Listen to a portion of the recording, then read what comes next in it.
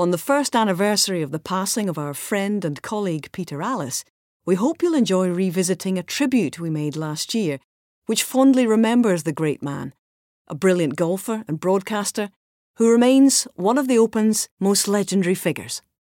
Season 4 of the Open podcasts will continue next week, but for now, we hope you will enjoy this tribute to Peter Alliss. He is greatly missed. In this episode, you'll hear a mix of archived clips of Peter and also from the following contributors. Jim Nantz, golf broadcaster in the States, and was a part-time BBC contributor for a handful of years at the Open Championship, which gave me the opportunity to be around Peter, in small doses. I wish they were larger doses, but small doses. My name is Ewen Murray. Relation to Peter is colleague, television colleague, PGA professional. All the things Peter did I've probably done myself and vice versa. I'm Hazel Irvine, and for many years I worked with Peter as part of a team which broadcast the BBC's golf coverage, and I worked with Peter for approximately about a quarter of a century. And from myself, Andrew Cotter, and I worked with Peter for nearly 20 years commentating on BBC television. We hope you can join us in remembering and celebrating the life of one of the Open's most iconic figures and one of golf's greatest characters. In memory of the one and only Peter Alliss. I want you to picture the scene and the time. It was late April 1930. My father was the golf professional at the Wannsee Golf Club on the outskirts of Berlin, because on the continent you became a professor, whereas in Britain you were just Alliss the pro. Come on, where's my shoes? Have you done the blah blah? But on the continent you were really something a bit special. He built up a very good reputation as a teacher at this club, which was very splendid, and I can picture the scene, the end of April. Father had a busy day teaching, jogging across the course. They lived in a very handsome bungalow in the middle of just by the 11th fairway, in the middle of the Black Forest, where Wannsee Golf Club was situated. And I can see Mother standing at the door with the light behind her, and Father arriving back home, and supper's ready, dear, and sitting down. What sort of day have you had? And he would say, well, it's been a bit tricky today. The word Nazi had not been invented then, but there were some nasty people. And he explained to my mother what a miserable day he'd had, and the people were horrible. But as he drank his soup, he started to smile, and he said, but I sent 2 of them away with the worst slices you've ever seen in your life. He said, the sort of slice that is totally incurable.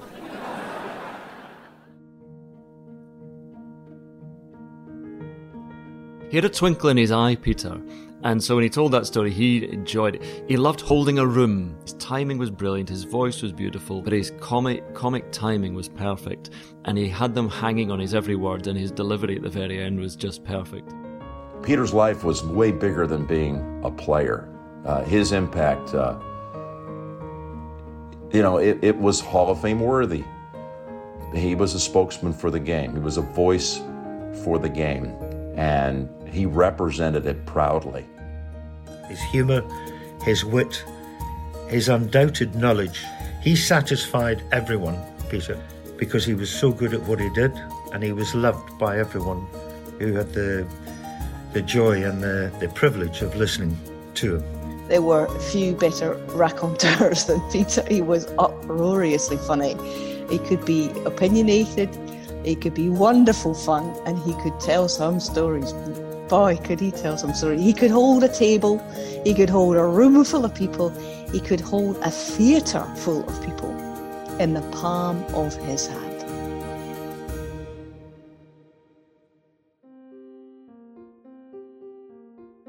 He was born into a golf family, with his father, Percy, being, a decorated player in his own right.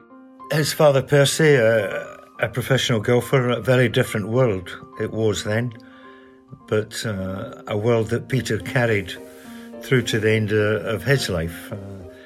Very much a professional golfer and proud to be one. Dave's teammates, who also shared this quiet, reserved confidence, were the handsome Englishman playing in his 7th Ryder Cup match, Peter Alliss. You know, Peter's record, 8 times a Ryder Cup player, and, 3 times he won the PGA Championship. When I was getting into broadcasting, people were talking about Colin Montgomery having won it 3 times in a row. Peter won it 3 times. He was a hell of a player. I think many people have forgotten just how good a golfer Peter was.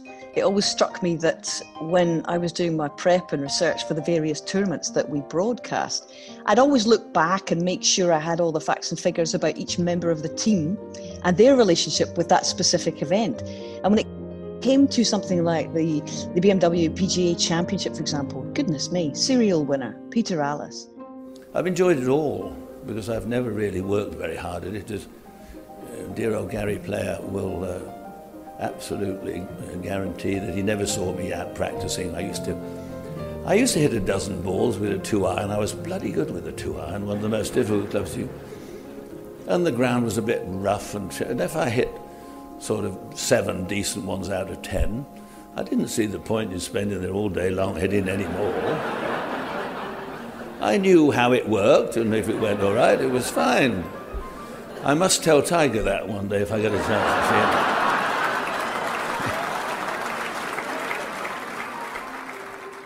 He would be the first to admit that his putting got the better of him in the 60s, and that's one of the reasons why he gravitated, after he'd been asked by Ray Lakeland, the producer, to do commentary, why he thought that it might be a good idea because his once your putting goes, he says, you can't really compete. He was a beautiful player, tee to green, but his car registration plate said it all, putt 3.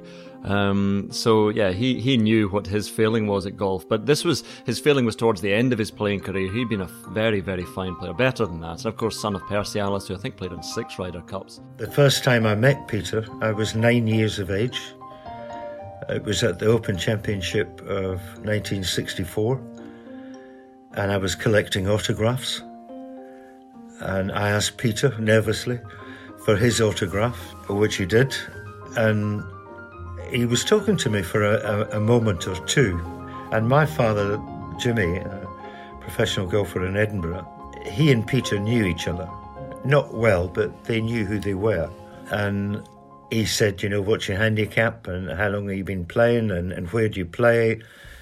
And then he saw my father and he came over, and what struck me, even at that age, and it is a very young age, and I still remember it, was the time he gave to me, who was just a kid running about with an autograph book. And that's the way Peter was all the way through his life. He always had time to speak to people. The first impression of Peter was impressive, and I followed his career as a teenager. He was very much a top player at that time, late 50s, early 60s, going into early 70s. Peter was still a top golfer, so it gave me an interest in his career. I just didn't realise at 9 years of age where we would go from there and where we would be in 40, 50 years' time. I remember, he'd be greeted by Arnold Palmer as the old friend he was, and you'd be going, goodness me, this is someone whose career, his life in golf goes back a long, long way. And his roots spread out in golf through, so many people he knew, and I'm not just talking about the great and the good, the famous players who he did all know. He'd played with them, and he was contemporaries with many of the sort of great players of our game. But people in clubhouses, clubs around the country, and organisations, governing bodies, he knew everybody, and it was very strange, but also slightly comforting to be around him in a golf situation, because everybody wanted to say hello to him and everybody wanted a piece of his time, and he was happy to give it.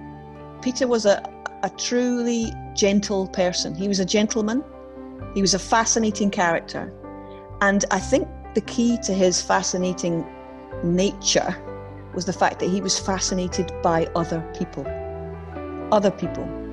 He didn't sleep too well. And I would sometimes go always into the main studio where the commentary booth was, very early, crack of dawn sometimes. He would most often be already there. He was up. He was just watching the world go by from the great big studio. And this is one of my most favourite times with him. It would be very, very early in the morning. I'd go in, I was fluffing around, getting myself ready for the broadcast. And he'd be there, just sitting, looking out the window, watching the first spectators coming by. And he would just watch people, just observe people, the whole scene. And then he would just wonder aloud to you. He'd say, I wonder what that man does for a living. Or that family there, look at them, Hazel. What time do you think they started packing that huge picnic? Or there's a family of starlings up in the roof of the clubhouse. Must be 8 of them. I've seen them come and go for hours. He did that. He was just fascinated. He really loved the company of people. He wasn't just fascinated. He was incredibly kind, both he and his wife Jackie, really genuinely kind people. They're not hobnobbers. They treated everyone the same, everyone, every member of the production team. And often they would see someone in the crew who was perhaps about to eat on their own downstairs in the hotel bar or in the same restaurant after a broadcast, and they would simply insist that they would come and join them. Camera people, drivers, sound assistants, presenters, makeup artists, everyone. He was very, very kind, genuinely interested in people. What have you been doing today? What does your work involve? Honestly, and this was not just to make conversation. And he would always take something from those conversations that would interest him, and he would imbue his commentary with it. So he genuinely is a wonderful, wonderful observer of people. He brought with that a fascinating blend and mix of so many anecdotal stories that had nothing to do with golf. It might have something to do with a random stranger that he ran into at the supermarket, or someone he passed on the street, and he would give a story, an analogy to that person in the heat of competition when someone was trying to grind it out for a major title. So there was a folksy way about him, because he was at times able to relate just the common man into his commentary through analogies.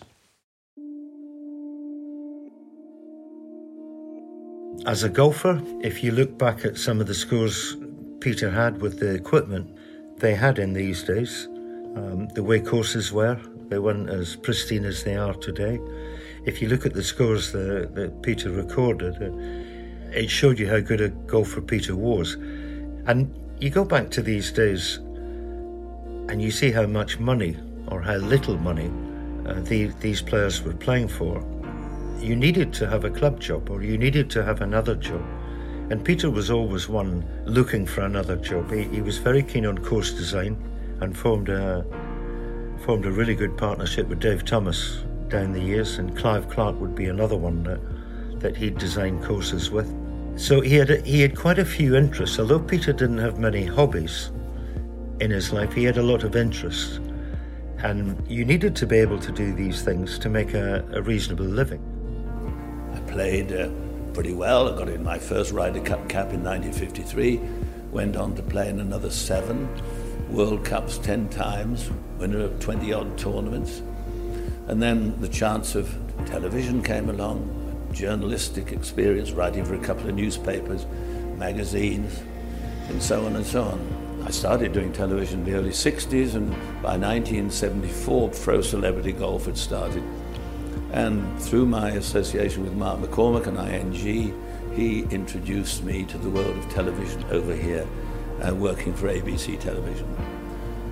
And it's very difficult to pick the BBC or ABC. I'm an Englishman, and of course one is always happiest at home. But I never enjoyed myself more than coming here and working with ABC. Why? Well, they were lovely people.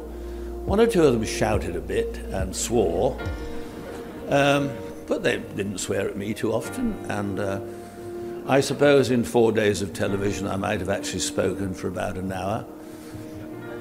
And they paid me a ridiculous amount of money. I love the times when, over here in the U.S., when the American broadcast feed would suddenly have a guest appearance by Peter for about 45 minutes, and he would run alone during that 45 minutes. you just could not wait for them to turn it over to Peter Alliss to give kind of the homeland view of the Open Championship and try to explain all the intricacies and the importance of it to an audience over here that, by and large, most of them had never even traveled there in their lifetime. Those 45-minute windows when he would appear as a guest were absolutely brilliant. And when it came time for him to turn it back over to the American commentators, nothing against any of them, they're all my friends, it just left you saying, oh, please, Peter, come back.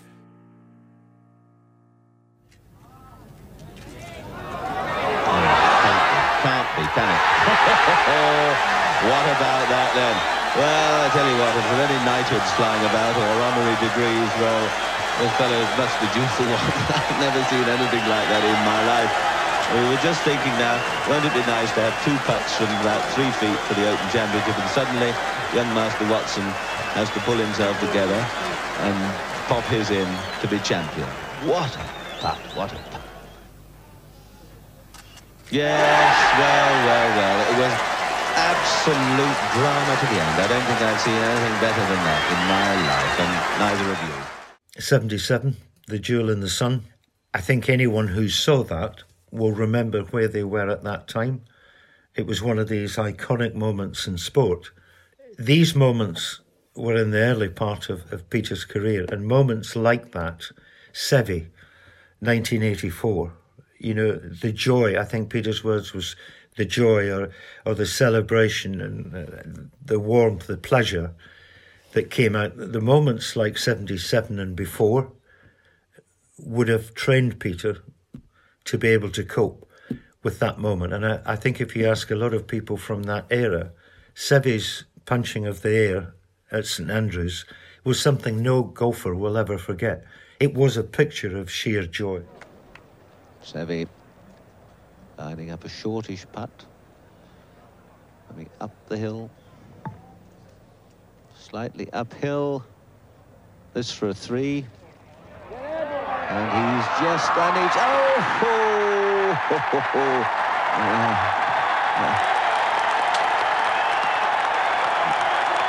You think he enjoyed that one? Go on, give him a kiss as well. That's fantastic stuff.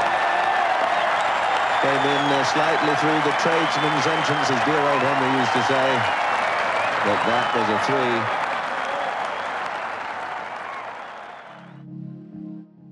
3. I played in that. I had finished about an hour and a half before Seve, and I stayed on because Watson was in there, but Seve was in there, and Seve was a close friend of mine. And to watch that from the steps of the Royal and Ancient and watch Seve turning and punching in different directions and Nick DePaul, his caddy, the words Peter put over that were exceptional. The pictures were so great, they didn't need a lot of words. And that's exactly what Peter did. So that's one moment I would look back on Peter's career and think he handled that beautifully.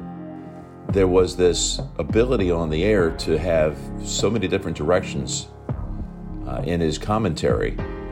He could be analytical as a truly great player in his day. He could be whimsical as much as anyone that's ever tried to perfect the craft. And he could be critical when the time was appropriate. The words in 1999 were the words not just of a broadcaster, they were the words of a professional golfer as well, because it started off being a bit flippant, and then Peter realised the damage this is doing to Van de Velde. I mean, how many chances do you get to win the Open? No matter how good you are, how many chances? And probably for Jean, this was it. This was his time, and he needed to see it through. And I remember his voice changed and his thought process changed the longer it went on. I just thought he handled that in more ways than a broadcaster. If you'd had a professional broadcaster there, it wouldn't have been handled as well, because his love of the game, his understanding of professional golf, I think shone through that half hour that was spent in the Barry Burn. Well, I don't believe this. Well, what is going on here? Let's have another look at Van der Velde's second. You can see it start to the right of the clock. I'd never crossed my mind he was going to clatter into the grandstand and hit the face of the grandstand and bounce backwards. There it goes, there, misses everybody, and you see misses the bounce on the stonework on the edge of the burn, and then goes back into the hay behind, which is extraordinary. Well, Sean, you've still got a bit of work to do here, Sunshine. He does have the luxury of having a few shots in hand. Quite extraordinary if he should do it. And it will be a wonderful thing for the game of golf, and everyone will pull for him, I'm sure. Now, where is he going now? He's going out left to the front of the green. Yeah, it must be. I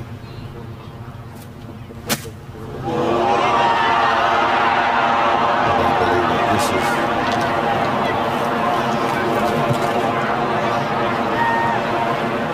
Oh dear, this is really... This is so sad and so unnecessary. There are moments when you really don't know what to say. The fellow had a 3-shot lead 10 minutes ago.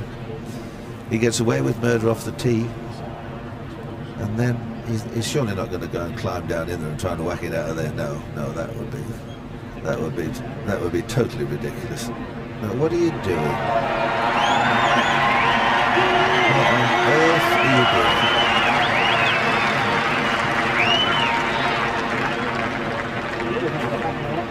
No, Jean, please. Would somebody kindly go and stop him? Give him a large brandy and mop him down. No, this really is beyond a joke now. He's gone gaga, because this is quite... I've never seen anything like it before, and to attempt to hit the ball out of there is pure madness. Van der Velde's meltdown at the last at Carnoustie 99. He's taking his socks and shoes and heading into the Barry Burn. Please stop him. Somebody get him a large brandy, mop him down. And actually, I was watching that one from home, and I do remember thinking, you're quite right. Please, someone stop him. It was actually quite upsetting what we were witnessing. It wasn't funny. It was quite not to use the word tragic, that's terribly overused, and it wasn't a tragedy, but it was sad nonetheless. And I think many people didn't think he struck the right balance, but I did, and I remember empathizing greatly with what he said at the time. People say, did he prepare lines? And he couldn't prepare this line. And it was when we were talking, it was at the 2015 Walker Cup at Lytham. And the American captain was Spider Miller. He'd been given the nickname Spider because his family owned a grocer's shop, and when he was young, when he was a boy, he used to climb all the shelves of the food around the grocer's shop, so they called him Spider, and that stuck, so he was known as Spider Miller. And so I wanted to get this fact out in commentary, and I said, Peter, do you know why he's called Spider Miller? Why he's called Spider? And Peter, without a pause, just said, "What? You can't get out of the bath?" And that was an example of his very, very sharp, quick wit. Because people listened to Peter and thought, oh, he's a comfy old buffer, Peter, and I can listen to him, but he's a bit out of touch. But I promise you, his wit was razor sharp. And that's another thing about why it was such a joy to work with him, because his wit was there, but also the timing. The timing was perfect. And, I learned a lot from... As well as enjoying myself a huge amount, I learned a lot from sitting alongside Peter. What you're getting at home as a consumer, as a viewer, is you're getting the real deal. You're not getting someone that's putting on a performance and trying to be someone else. And Peter, I believe what we heard in his magical ways of presenting tournament coverage, that's the way he was off the air. He was a gifted storyteller, raconteur, that perhaps had no equal, and just freely spoke his mind. And Peter's been accused at times of being too near the mark. I think of all the things Peter has said and been picked up on some of the things he said, there's never been 1 ounce of malice or nastiness in it all. It was humour. I laughed. I laughed at some of the things Peter says. I just don't think that he's trying to offend anyone, or he was trying to offend anyone. It was just Peter's humour and part of his life, a big part of his life. I mean, he could be a maverick, obviously. He sometimes had a bee in his bonnet about some issue or other, and you just knew that he was irked by it. And the kind of waspish sense of humour would occasionally turn into a proper sting. You were waiting for it. He was building up to something, and then there could be a, whoop, everyone put your crash helmets on, he's gonna strike. So he wasn't always on message, and I'm sure he rubbed a few people up the wrong way, but that was Peter. He was nothing if never not true to himself. He was a great observer of life, but also of what was on the screen in front of him. So quite often commentators, not just in golf, in any sport, are very keen to get a certain amount of stats and facts in and get some pre-prepared lines and go according to their own script, whereas Peter would see what was in the monitor in front of him and he would find the line that was appropriate to that. And so you'd be sitting watching at home and you'd go, do you know what, Padraig Harrington does walk a little bit like that, or Justin Rose, he's got a great way of describing Justin Rose, or whoever it might be. Or you'd have those cutaways of the various things happening. We talked about it before. There were Peter cutaways. There were cutaways that our director said, here's one for you, Peter, and it'd be a horse galloping in the sea from the high camera, the crane camera, from the plane flying overhead. Or it would be a couple sitting in the sand dunes. You go, well, what are these two up to here? Or whatever it might be, he would have something just beautiful and funny, pithy, accurate to say about those shots. And that's the skill of a great commentator. It's not just that you can commentate on the sport that's happening, but it's that you can find a line for everything else that's happening on the monitor in front of you. Because a great commentator is not just an observer of the sport, but an observer of life, and that's what Peter was. Now, Dad, come on, Dad, it's cold. I'm trying to smile. I really am happy, Dad. Thank you so much for bringing me out here. Thumbs down's right, son. Get yourself a warm jacket. I wonder if he's a dentist as well. Oh. Show us your teeth, son.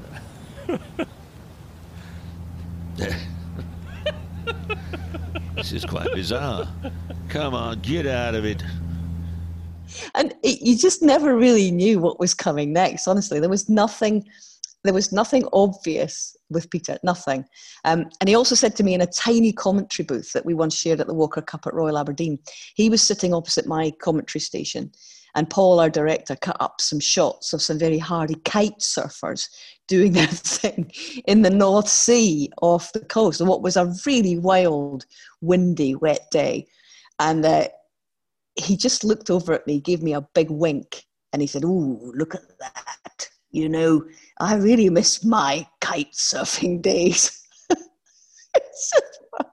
What is he all about?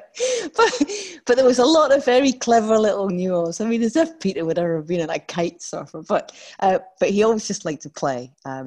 He always just liked to play and have some fun as well as the serious stuff. So it was always a delight to be in a booth with him, because you had to be on your guard, because he would always throw something at you. But it was good fun. It was good fun with him. It really was. And that sums Peter up and sums up the great broadcasters and great commentators, because he was able to switch from the very, very heartfelt, serious stuff to the light and frivolous, and to go from it's the light and shade of commentary. And he could do the serious stuff, but he was very well aware that not everything was serious. And so when you have the dramatic moments, he was there to do those, but and give them due reverence. But he was also there to have fun, because sport is about the serious stuff, but also the fun stuff. And that's what life's about as well.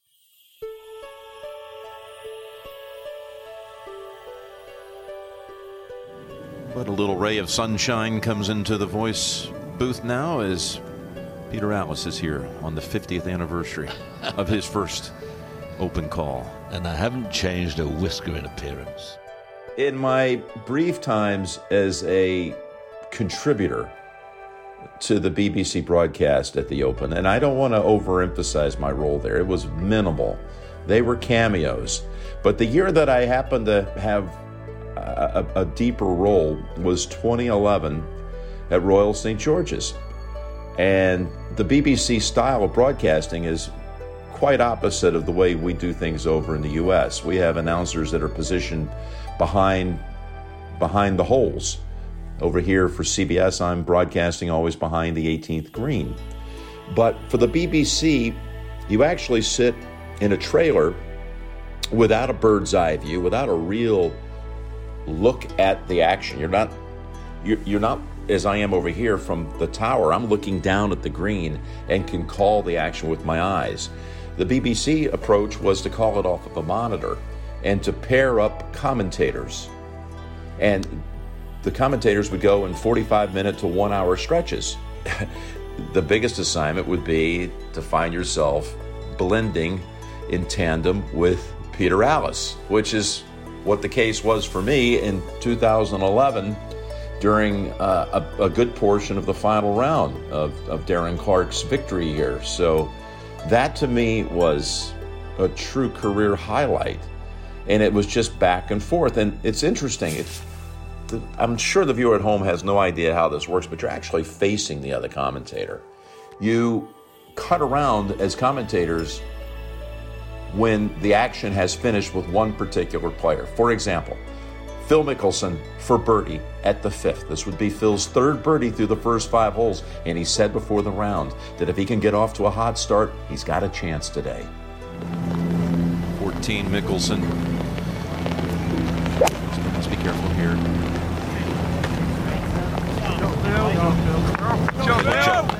Back into play. Sideways since that little miss at the 11th. Now the visual cuts to Lee Westwood, and now the other announcer, in this case Peter, says Lee Westwood, and at the 6th, and Lee's rattled off 5 straight pars. A rather boring start for him today, unable to take advantage of the par 5s, and that's not what he wanted to do there. Lee, what were you thinking there, dear boy? Oh dear. Lee Westwood missed another green, trying desperately to get this one close. Again, failing. It's not been a happy round of golf so far for Lee Westwood. He doesn't seem to be happy. Seems a bit out of sorts today. Boom, ping pongs back over to another thing, to another player, and now Peter picks up the call. So it's back and forth, and you're facing the whole time the other commentators. So to be doing that dance step with Peter at Royal St. George's, I mean, that was a very weighty assignment for me. My gosh, what an honor.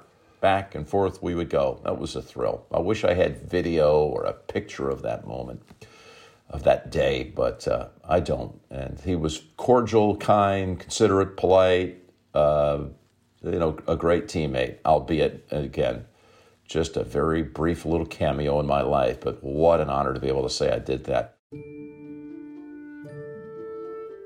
Well, outside of the booth, inside the booth, microphone on, microphone off, exactly the same. So the person that you listened to while you're watching television was the person you'd be listening to if you're sitting down having a chat around a table. He was just great company, and he was great company when you were watching golf, because he was a great storyteller, raconteur, great observer of life, and all those things he told he was when he was not commentating. And believe me, when he was on form at the dinner table, and maybe after a couple of wines, there were few better raconteurs than Peter. He was uproariously funny. He could be opinionated, he could be wonderful fun, and he could tell some stories. Boy, could he tell some stories. He could hold a table, he could hold a room full of people, he could hold a theatre full of people in the palm of his hand. Well, I can tell you, he was wittier off the golf course than he was in the commentary box. Peter was never happier than being in a fine establishment with an excellent wine list, good company, because conversation was his life. It's something that came very easy to Peter. He had a tremendous imagination, and things he would see, he would conjure up things in his mind. And the funny thing is that when we did go out for these dinners, golf was hardly ever mentioned. And these days were, for me, tremendously special because he was a special person. As a broadcaster, he was unsurpassed. As a golfer, we've talked about how good he was as a golfer. But he enjoyed company. He loved conversation. And if you think about it, his commentary was exactly that. It's hard to imagine that there will ever be anyone just like him. I think there are a lot of people who will try to be like him. But he was a man of the world, wasn't he? I mean, there was an erudition with him where you could just tell, even as a viewer, if you never met Peter Alliss, you knew that if you ever had to phone a friend about a trivia question or you needed some expertise on a fine wine to go with a certain meal or a vacation spot that you should check out in Southeast Asia, or, hey, can somebody set me straight on some history of the royals in Sweden? Whatever this might be, like Peter Alliss would be a pretty good guy to probably call and figure he might have the answer. Because he was a man of the world. It's like he absorbed in his lifetime all these little tidbits of information as a player, as an architect. This man's knowledge and understanding of the world and cultures and just understanding people, it was extraordinary. And that's a gift. I never like to pigeonhole Peter Alliss as a golf commentator or a sports broadcaster. He's just a broadcaster. He was someone who was able to, if you didn't enjoy golf at all, if you didn't know anything about golf, I still think you could have listened to Peter Alliss and have been entertained and understood the humour of it. And that really says a huge amount to me about his quality as a broadcaster. One of my favourite times was when I sort of had him to myself for a conversation on the porch of a house that we were renting at the Masters. And I just had a half hour with him. He had a bad leg and his leg was up and he couldn't really get about. So we were going in there and chatting to him. And it was a beautiful day. There was lovely bird song. And we were sitting amongst the trees, the wind blowing through the trees, and just chewing the fat and just having a good old chat, conversation about the family and his family. He loved his family. He loved the kids. He loved the grandchildren. He was so proud to tell me all about them and what they were doing. And those lovely times that you got him to yourself for a bit, that was really, really special. And he invited me to be a speaker at one of the big charity dinners that his wife Jackie runs. He raised millions of pounds for charitable causes. He really was amazing. A lot of people didn't realise this. Peter was a joy to be around because you were never short of something to say. If you had an opinion, he would have an opinion as well. So conversation was great. It was enjoyable. It was something you looked forward to. And when you'd finished that conversation, you looked forward to the next one. That's the way he was. He was infectious as a human being to be in his company and listen to his thoughts, listen to his arguments, because there was plenty of them as well.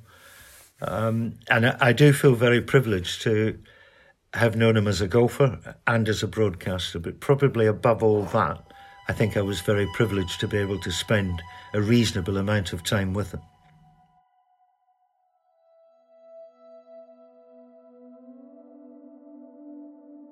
I will miss Peter. I'll miss listening to him. I'll miss working alongside him. I'll miss spending time with him again when the microphones went off and we would sit there and chat. It's one of those people, you know they're not going to go on forever. He was nearly 90. He had a great and long and hugely successful life full of rich experiences. But you still think that, that person or that voice is always going to be there. I suppose the voice always will be there because it's recorded for posterity over so many great moments. But I will just, I will miss spending time with him. Peter could be sometimes, as we can all be, a little bit cantankerous and short, but he was charming and he was great fun to spend time with. And when I remember Peter, I'll think of I think of fun. I think of him as a brilliant broadcaster, but I'll think of the fun times as well. Peter's life was way bigger than being a player. His impact, it was Hall of Fame worthy. He was a spokesman for the game. He was a voice for the game, and he represented it proudly. He gave golf a brilliant view of the game from all angles, a cultured journey every single time that he was on the microphone at a golf tournament. It was a learning experience. If you didn't walk away from one of his shows and find out 6 or 7 or 8 or 9 or 10 facts that you never knew before, and it might have nothing to do with any of the players, it might have nothing to do with golf, I would say that was pretty par for the course for Peter. Peter satisfied so many generations of golfers. He satisfies the ones that he came from. He then satisfied the golfers that were playing when he wasn't playing, when he'd finished.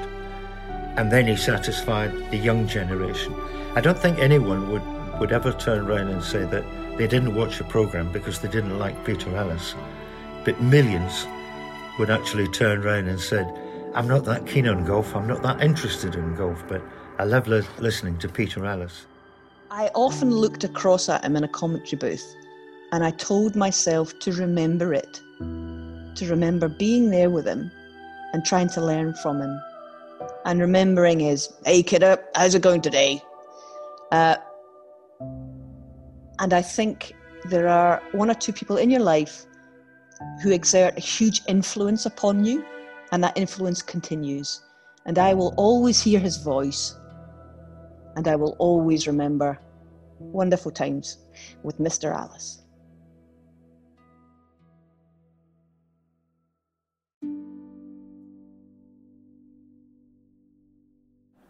I just want to say this, I think of it often, because I did leave school early. I was quite bright, but I remember my last report, which was sent home. We had a head mistress at my modest school.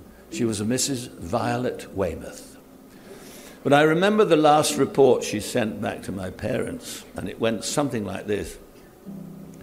Peter does have a brain, but he's rather loath to use it. His only interests appear to be the game of golf and Violet Pretty, a girl allied to, she never knew about Iris Baker, but they were the two that introduced me to some of the ways of the world.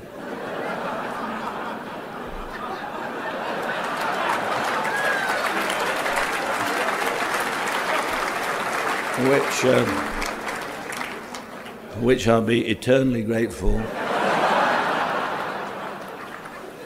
And although we were very young, I wish to God I could do it today.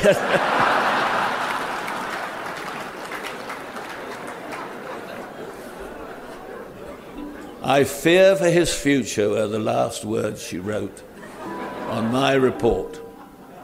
So Mum and Dad died a long, long time ago. And if there is such a thing as heaven, and if people do look down, well, Mum, Dad, here we are. Look at this lot. Look where I've been, look what I've done. Never worked very hard at it. And it's all fallen into place. Lovely family, lovely wife, looks after me, shouts a bit occasionally, but they are remarkable. They put up with all my nonsense, and I love them dearly.